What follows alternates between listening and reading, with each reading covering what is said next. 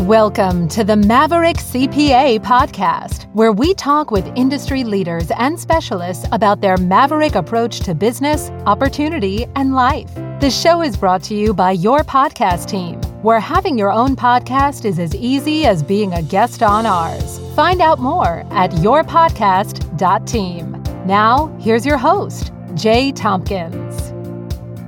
Today on the Maverick CPA show, we have Alan Rudolph. Alan and I have done some racing together throughout the years, and he owns Speed Sports, which is a karting track out in New Caney. Listen in. Alan, welcome to the show. Thank you, Jay. Well, Alan, you and I have known each other for a few years now. We got introduced into what some people listening here may know as my main hobby, which is racing cars, which is always a fun topic for anyone. Yeah, if you're a racing fan, of course. Well, you know, what's funny is even though I talk to people and they find out that I do this, they're very inquisitive as to what it actually is, right? Yep. Really, regardless of their nature of cars, like, you know, people actually do this and this is how it works. So, you know, there's some inquisitiveness from it. But so, Alan, you know, you own the Speed Sports karting track facility in New Caney, Texas, which I think is phenomenal and visited there many times. So tell us a little bit about that first. Thank you. Yeah, I'm glad that's actually how we met, obviously. You guys coming out and playing at my Houston's High Speed Playground, Speed Sports Racing Park. Yeah, I mean, we've been open now 4.5 years, going on 5 years, and it's a one-of-a-kind facility really in the whole United States, the way I designed it, having two completely separate racetracks. One we call the Pro Track, which is for members and people who own their own karts and racing and proper racing go-karts, and my school, and we do drift car stuff out there now, car shows, autocrossing. So it's not just a go-kart track. We utilize it for other things. And then the rental kart track, we call it, that's what's open to the public. That's how we got introduced to it, coming out and riding our rental karts. We're open to the public there Wednesday through Sunday, and so you can just show up and ride our rental karts. We do a lot of corporate groups and things like that. So it's kind of a multi-purpose karting facility. Yep, it is. And I've done both sides of it. I would tell you it's a great evening or day of fun to go out there and run 3 to 5 times in the rental track. I personally, even though I've raced cars, the Pro Track, that's a whole nother ball of wax, right? You got to put some effort in, know what you're doing to have fun doing that. And there's plenty of people that do, but it is. We don't just turn anyone. Yeah, we don't just turn anyone loose out there. Those karts go, you know, anywhere from 60 to 70, even 80 mile an hour in the shifter karts. And so that's the unique thing about my school is that, you know, once you come out and kind of get bit by the karting bug a little bit on the rentals and you want to, what's next? How do I get involved? You know, then take a little class with me and see if that's something that you want to do. And then, you know, we have a retail shop there too, selling carts and parts and all the stuff, all the consumables that you need to go racing. So we can kind of a one-stop shop, really. Yep, absolutely. And then beyond that, tell me a little bit about your history in karting and in cars. Well, that dates back a long time ago. So industry secret is my age, which now I don't care to tell, but I don't care about, but I'm 51 now. And so I've been doing this a long time. I started when I was 9 years old in karting, which by today's standards is almost old. My son started when he was 8, and kids are out there racing around at 5 and 6 years old. So they start much younger these days, you know. And so I grew up in the Midwest, from St. Louis originally, and actually home of Margay Karts, which is one of the only American-made karting manufacturers in the country that's still going. They've been going since, I think 1960 or 65. And, you know, so they're in my hometown there. And so spent some time racing for them, call it their factory driver, you know. But karting was kind of always the consistent. You know, I was able to secure a few sponsors and primarily in karting, though, where I got, you know, free stuff and free engines and free tires even, and could afford to go do this thing myself. And we never really had, you know, family money that's a bad thing about motorsports, to be quite honest, is talent doesn't guarantee you anything. You have to have a lot of money, and most people that make it in motorsports, you know, their families spend literally millions of dollars to get them there. we didn't have that kind of family money. And so, I was kind of paving the way myself. And through that, met some good people and ended up doing a little bit of sports car racing and SCCA and stuff like that. And then I was kind of to that age where early 20s and was like, I don't know how I'm going to do this anymore. What's the next step? I had gotten a real job, had to be, 9 to 5, got into the printing business and to try to help pay for my habit of racing. And then a buddy of mine introduced me to Mr. Bob Bondurant School of High Performance Driving, a legendary racing school. So it's one of the ways that guys, can make it in racing as they go work at a racing school, albeit, Bondurant or Skip Barber or whatever, and try to hook up with someone that has the money. We call them Rolex racers. Try to find a guy that, takes an interest in you and can pay to play and take you racing. So I met Bob back in like 1998 or 99, and he had just started the karting school but didn't have anyone to run the karting school. And so he and I met like October, and bam, that next February, I think I had moved from St. Louis out to Phoenix, Arizona to work with Bondurant and run his karting school at the beginning. And that just kind of led into other things. The funny part is I figured I'd be there like a year and I'd meet my Rolex racer and we'd go off and racing. That was my plan. Right. But that didn't work out. Primarily because I'm not the kind of guy that can just go ask for money, like I've never been one to talk about, my racing, I don't say like, oh, I did all this and, I'm a great racer and I'm just not that guy. And I'm not that guy to like look for money. I wish I'd have known then what I know now. I wish I'd have been a little bit better at that. But I just, I'm just not that guy to go asking people for money, And so anyway, Bondurant, being at Bondurant introduced me to a lot of great people and was able to continue on racing, primarily again karts, but got into Formula Mazda. Found a guy to help sponsor me in Formula Mazda. So I did that. And then that led me to being able to race at Petit Le Mans and LMP2. And this was all back in like 2003, which seems like forever ago. It kind of was. Yeah, it kind of was. I know, but it seems like it was, until you say 2003, it seems like it was, just 5-10 years ago. But when you say 2003, geez, we're approaching, 20 years. And so it's crazy to think that it was that long ago. So, I ended up spending 16 years there at Bondurant.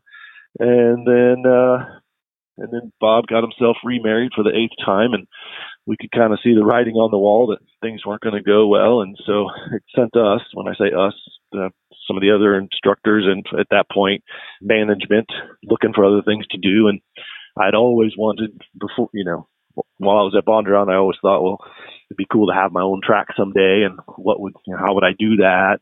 Blah, blah, blah. And so I just kind of put some feelers out there, letting people in the industry know that I was kind of looking for something to do. And that led me to meeting my business partner here at Speed Sports, Tim, and he had known of this property and development here, all part of Grand, Texas, where there's a water park and eventually supposed to be a theme park and some other stuff in the area. And so it was a really good location. And, Tim had kind of put this thing together before finding me and to be able to run the thing. And so we hooked up and he told me about his plans and I said, I'm in. And I basically had a clean sheet of paper to design the whole thing myself. And so started from scratch. And I think we met like in December of 2016-ish. And by February of 17, I had left Bondurant and uprooted my family and moved to Houston and built Speed Sports. So, which is where our lives come together. Where one of my teammates named Sean, I guess he met you out there, right? He has a little more history into racing than I do, how I got into it. And he met you and started talking to you and so forth. And we all came out there and then we invited you to come race with us in our car. And I'll be honest with you, Alan, like I know myself, we have learned a lot from you racing the same car, right? And then eventually, as we've gotten better and spent a little bit more money and had some data and some video and things like that, and I think you can see it too, just in lap times consistently over the years have dropped. Now, also the car I think has gotten a little faster on the tires we run and so forth, but even still, it's been really fun to do that. And then what's even also more fun is, like, for example, this weekend, I just got back from doing a 24-hour race in Sebring, Florida, which I'd never done a 24-hour before, and it was definitely a unique experience. But it's not just – it's different when you go race someone else's car, right? Yeah. It's a similar car in the same class on a different track, and that car has one of their drivers like you who's – always consistently fast, has a ton of experience, knows what he's doing, right? Does like Trans Am racing and all this other kind of stuff. And so, in a comparison, how well am I going to do compared to him being the amateur or being an amateur, right? Yep. And to be honest with you, his fast lap and my fast lap were only a few seconds off, similar to yours and ours, right? So, I got up to speed pretty quickly, and actually for never being on the track, and they had been on the track before, it was interesting that in my qualifying time and then my fast lap in my first stint at real racing, I shaved 3.5 seconds off. Wow. From qualifying to race pace. Yep. And then throw in, you do a race pace. We did double stints, then you get out of the car for 5 hours, you're back in the car, and now it's nighttime. Right. So now I've got a total of maybe 3 hours of track time on this track. And now you're on the track at night with construction lights and lights on the car. And of course, shadows are all different. You've got cars behind you with lights in your eyes. It's a whole different deal. And to be honest with you, it really wasn't that much harder. Now, some of that could have been the track and the car and so forth, but we were only maybe a half second to a second off our fast lap paces from before. And I actually attribute that to the other cars going slower and getting in your way. Getting held up, yeah. Because there was many times that I thought, I'm gonna clip off a good lap here, and then halfway through you run into somebody who decides to park it in the corner or just be in the way. Not that it's their fault necessarily all the time, but you didn't get that nice clean lap that you hope for. But yeah, it's definitely been fun, having you around. That's all part of endurance racing. It is, and that's the other thing and I know we haven't gotten into that much. So what we do and what you've done with us is endurance track-based racing. So it's not on the street anywhere. So we'll just, we don't have to qualify that. We're doing anything. This is all legal on a track with helmets and fire suits and neck braces and roll cages and fire suppression systems. And to be honest with you, I don't know about you, but I feel safer in that race car doing 130 miles an hour through a corner than driving on I-45 in Houston. Oh, yeah. No, Houston drivers are the worst. No, you're right. And we're all going the same direction. And, yeah, no, for sure. I agree with you 100% on that. And you're not supposed to have contact. It's not supposed to be that aggressive. Sometimes things happen because, people brake too late or spin out in a corner or whatever. But even still, I've even seen some pretty dramatic crashes, so to speak. Yeah. And no one ever gets hurt from it. Right. I mean, they're just not hurt at all. And that's because of the safety that's built into the cars and the idea of that everybody's trying to do the same thing at the same time. Right. As opposed to no one's on their phone or listening to the radio or talking to somebody else. Right. That doesn't happen.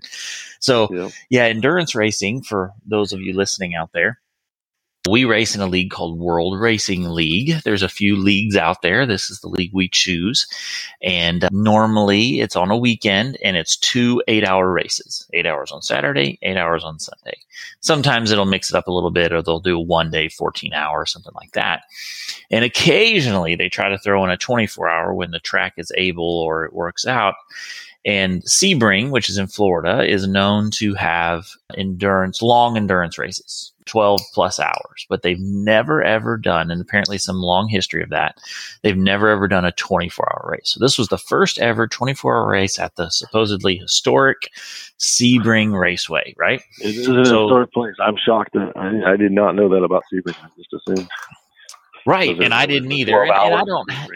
Yeah. And again, that's been a well-known endurance race for a really long time, right? And and the other thing everybody talked about was how bumpy Sebring is bumpy, right? So of course I watched a ton of video before going because I'd never been on the track before. And yes, it seems bumpy. And I will tell you that 90% of the track is not bumpy at all. Right, correct. It's perfectly fine. There are two corners that are very bumpy. And to be honest with you, when I first went out there and practiced and qualifying, and I did about 5 laps, I thought, I don't think it's that bad. I don't think they've talked it up that much. I'm going to retract that statement because once you do it for 2.5 hours at a time, it's bumpy. Yeah. So it is very bumpy. Turn 17 and turn 1, right? They're right back to each other. That is where all the bumps are. And if you get it wrong, it goes wrong badly. And it is just a nightmare. And that's where cars can get torn up if you're in the wrong place too often. And for 24 hours, I was actually surprised. So the race had 47 cars start the race. Okay. So what would you think the guess is on attrition in 24 hours? How many finished the race? Just guess. I'm going to say if 42 started, I would say if 30 finished, that would be a good number. Okay. You were pretty close. We all guessed less because obviously we've been doing this and a lot of these cars are semi-home built. These aren't necessarily professional race teams, right? Yeah. Well, it was 35 cars finished the race. Wow. And even the league was like, that surprised us.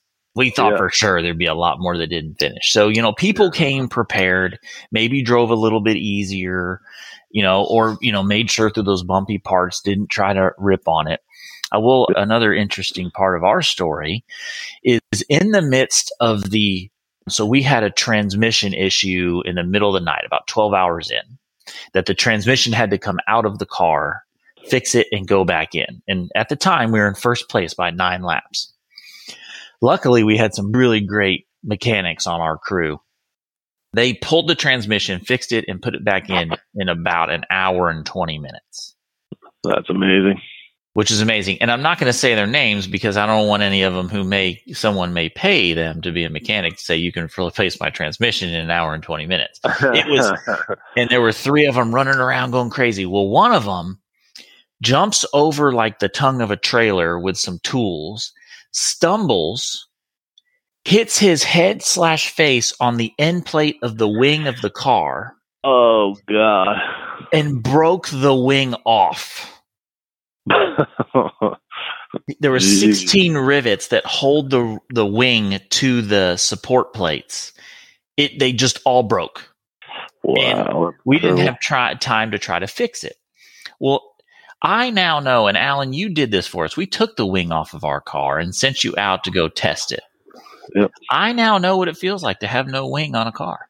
And try to race the rest of the race with no wing? I told my teammates we are never going to remove the wing of the car.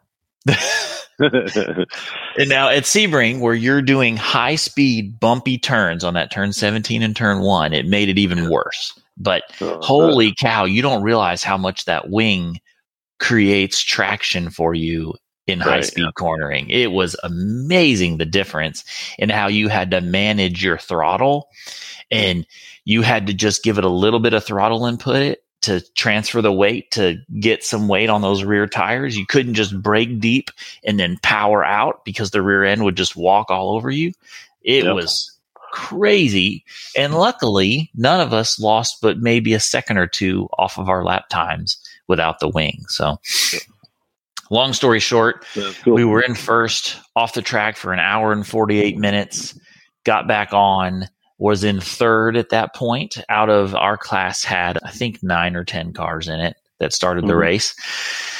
In third, and worked ourselves back up to second. Then, with 45 minutes left in the race, one of the fuel pumps died. The main fuel pump died. So they had to come in and fix that, which was luckily we were up by about 10 laps on third at that moment. So it really wasn't a huge deal, and ended up being in second place. And credit to a team called Thunder Bunny, who we've been racing with for a long time. They had a completely incident-free race and beat us by 27 laps. But had we not had our issues, it would have been either pretty close fight to the end, or we would have had first wrapped up. But that's part of endurance racing. That's right? I was gonna say that's the thing about endurance racing. Sometimes you don't have to be the fastest, but if you stay on the track, there's points for that. So absolutely. Yeah, so it's definitely been fun, and we love having you around. And I know we sent you the schedule for next year so that you can see when you might be available, but it should be good. Yeah, I'd like to do at least a couple of races next year. That'd be great. Yeah, for sure. I know you have a huge, so that goes into my next question is I know you even run a race team karting. So tell me about that. Yeah, so, part of the business model here is that, like I said, we sell the carts and parts and all this stuff. And because we do that, I need to, service that. It just became apparent. We never wanted to have a race team as part of the business starting out, but it was shortly after we opened realized that if I didn't have a race team, these customers would go someplace else for support. And so I started the little race team now, I guess about 4 years ago maybe. And that's become a nice little addition to the business and my school. It's all about promoting the school too. And then, now we have about 12, depending on which race, but I have about 12, mostly kids that are on my team. When I say kids, there's 4 of them that are adults, and then all the other ones are kids aging from 10, 11 years old to young teens. And that's become pretty nice. We travel around, we do obviously our club races, which are about once a month. And then there's a regional series that runs 5 race series, race in New Orleans, race at my track, a race up in Dallas and Amarillo, and hopefully another race at my track. But that's a little 5 race series that runs regionally here. And so we go do that. And then we also select a national series that a handful of the kids like to race against more people at the highest level. It's called USPKS. And then that takes us to, this year it took us to Florida and Indiana. Where else? Oh, Road America. Yeah, Road America. Yeah, went to Road America. They have a go-kart track in the middle of Road America. It's really nice. And then to North Carolina. So that's sort of our national scene. But between the club races and the regional series and the national, we're going all the time. So it's pretty busy. And for, those that are out there, I mean, I see karting as a great way to get introduced to racing motorsports, right? And you tell me, you've been in the industry for so long, there's a lot of guys who race NASCAR now and all the other kind of stuff that they all started in karting. In karting, yeah, for sure. I mean, NASCAR, you'll see that some of the guys came from karting. A lot of them do the roundy round stuff from the time they were little. They get on dirt tracks and go, riding around, left turn all the time, and that turns into running on pavement and whatnot. But by and large, into IndyCar, Formula One, and all that, those guys are all karting, right? That their background is karting leading up to that point. And, to be honest, the smart ones still do it because it's really the closest thing to their formula car that they'll ever get in. In fact, when we were at GoPro a couple of weeks, GoPro is the kart track that's in North Carolina. And at that USPKS race, Joseph Newgarden was racing. Kyle Larson was racing. He raced on Saturday at the go-kart track and then flies off Sunday and wins the NASCAR race, right? Wow, that's awesome. Will Power was racing. And so, these guys, and by the way, Will Power and Joseph Newgarden, they did karting growing up. Kyle Larson did not. Kyle Larson was more the dirt track roundy round guy, right? That's what he's famous for. And that was his first big go-kart race. And he was killing it. I mean, he didn't win. They were all running like mid-pack. But that gives you an idea. Like, I think out of 40 karts, Kyle maybe qualified 20th. They were all around that 20th position there. That shows you the level of competition and skill that these karters have. Right. Yeah, I mean, a lot of people, it's easy that, your kid's in baseball or basketball or soccer or something like that. And it's the same sort of transition from the, kids leagues and then you get better, you go to the elite and you go to this and you go to that, right? I'm assuming it's somewhat similar in the motorsports realm of how you do that. And then there's the random ones that show up late to the game. Like even talk to sports. If you think about somebody like Michael Jordan, right? If you look at his story, he didn't play when he was a little kid.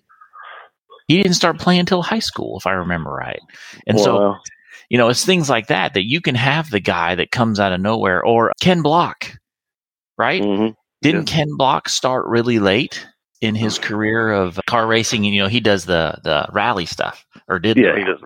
Yep. So I think he started really late. Like he was in his 30s before he ever started even racing. So it's not that's going to happen to all of us. I'm 42. Our 42-year-old's going to become a professional race car driver, but it sure is fun a few times a year to get out and go rip around a racetrack and, have some success doing it and feel like you're, really having fun and being competitive is the key. Yeah. It's having that competition. So absolutely, it is fun. So what can you tell the, probably 5 people out there that are listening to this is, you mentioned before all that you've learned. So what have you learned, or what would you like to share that you've learned through your experiences so far?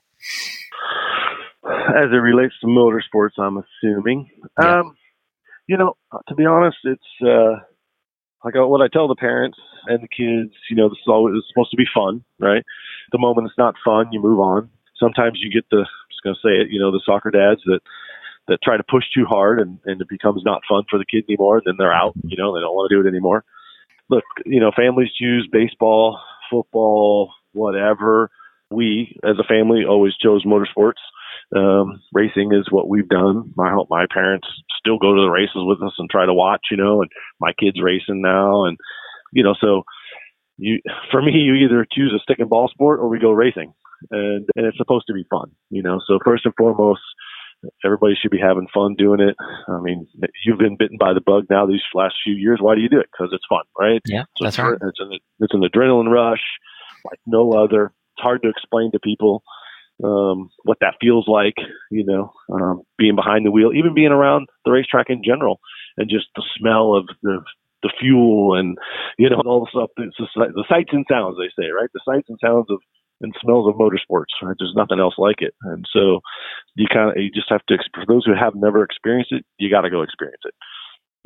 This past weekend, we went to the Formula One race over at Circuit of the Americas as a spectator, as a fan. And that was the first time my son has ever experienced a Formula One race live. And there's nothing else like it. I mean, it's just 150,000 people there watching the 20 of the world's best race car drivers, I mean, there's thousands of young kids out there that all aspire to be race car drivers. The reality is only a handful make it, right? There's 20 in Formula One, there's 30 in IndyCar, there's 40 in NASCAR. That's it, right?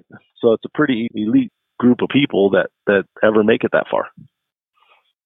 Yeah, you're exactly right. And the same applies to, I see it in sports with my kids too, right? Like many of the parents take it way too seriously and, want to complain and moan about practices and we don't have enough of them, or why'd the game get canceled and this and that. And it's like, I'm sorry, your kid's not going pro. And if you also think they're going to get college paid for, that's a stretch too. Now, that doesn't mean you don't put in the effort. That doesn't mean you don't try to become the best at whatever you're having fun doing. There's nothing wrong with that. But you're right. If you're not having fun, I can promise you, even if you are the best, you're still not going to achieve that success. Yeah. You're just not, because you're going to have the wrong attitude about it, especially from a kid to a parent type of scenario, right? So, You know what?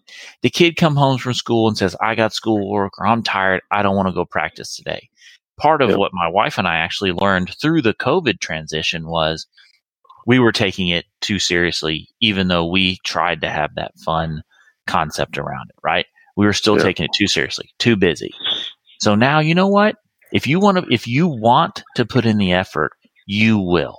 And so my daughter recently, she's a freshman. She's been playing soccer now for a handful of years and has had some decent success at it. And I would call her she's pretty darn good. Yep. Well, she's a freshman and she wants to play varsity soccer at the high school. And she has a chance to be able to.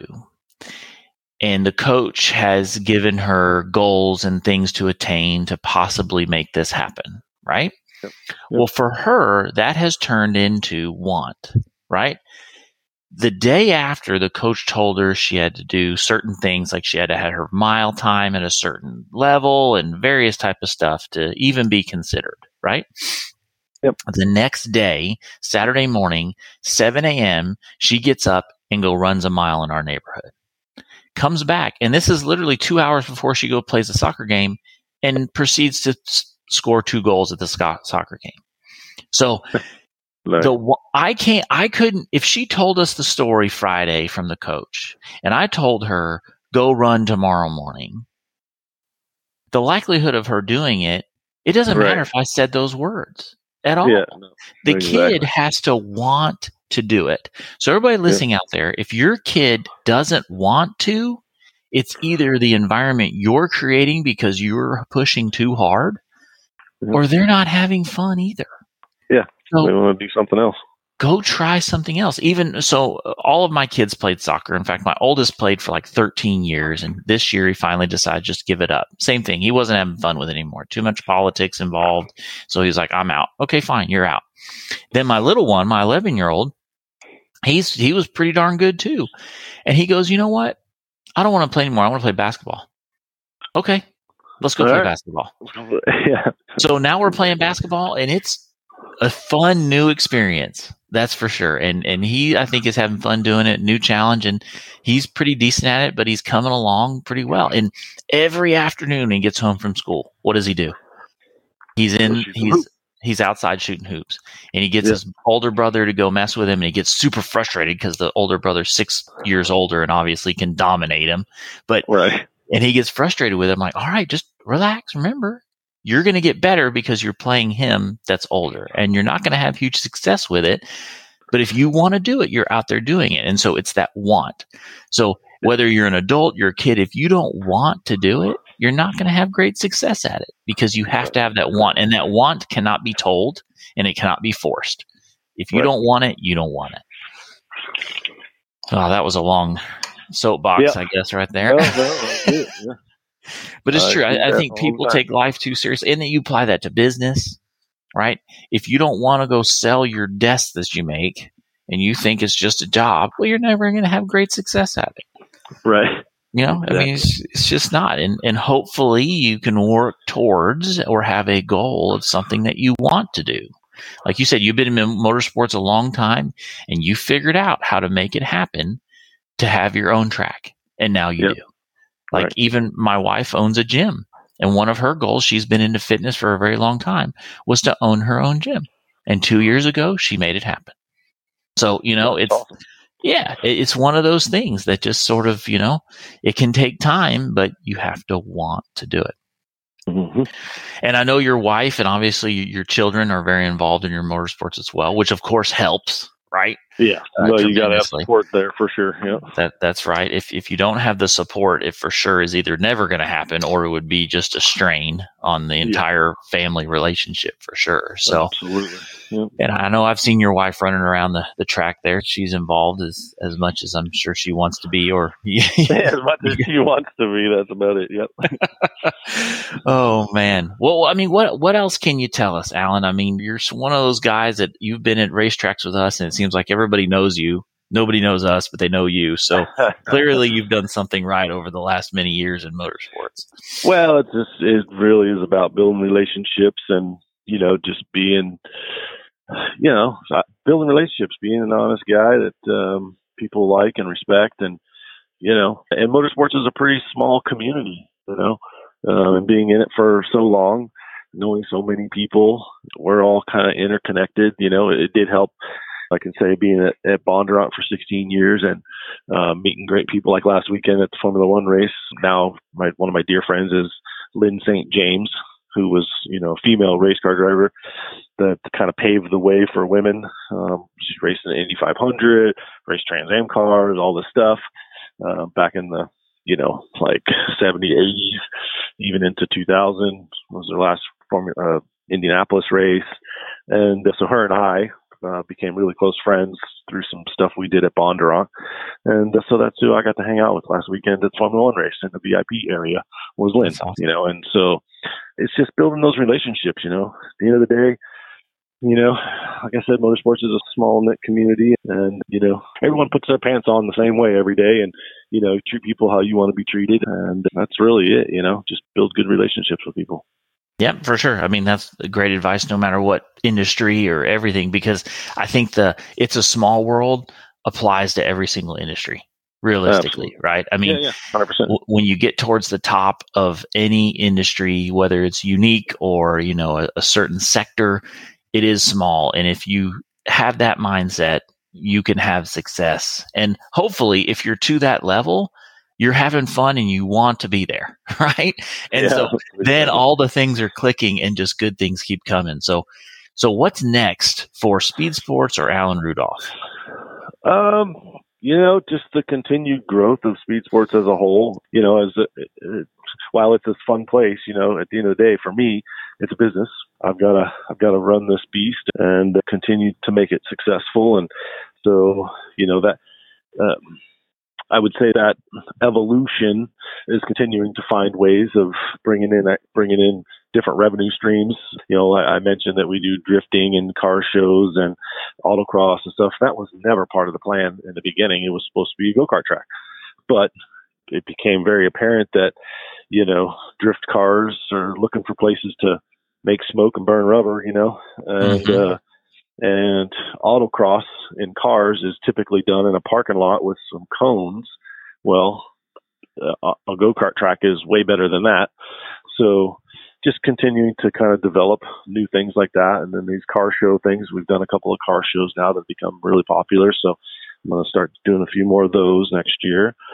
And that's it, man. Just keep there's one them. thing you didn't mention that I know you've liked to do before, and I've actually done this with one of my companies, is corporate events. Yes. Right. Yeah, that's a big thing that we finally, right before the whole COVID thing hit, now what appears to be almost 2 years ago, believe it or not, we're approaching that mark. But man, I was doing a lot of corporate groups, it's team building stuff, right? Let's take your company out and have some fun. But after COVID, that just completely went away. It's finally starting to slowly come back. I'm finally seeing it coming back.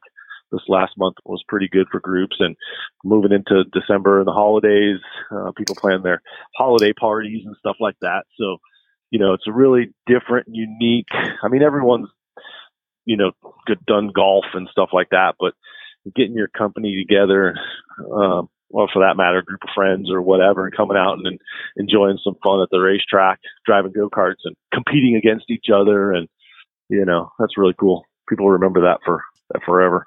Yeah, so I would tell people out there, go check it out. You would think in a corporate, we don't have people that, like to race. A, you might be surprised. And B, surprised. If they've ever gone to one of these little, mini golf places with go-karts, it's a little higher level than that, but anybody can do it. There's no restriction to it. And even if you're worried about groups and whatever, well, most of it can be done all outside. Right. Yeah, so that's exactly right. We're all outside. You can bring your own helmet if you need to. They have helmets there. And then they have this fancy helmet cleaner too.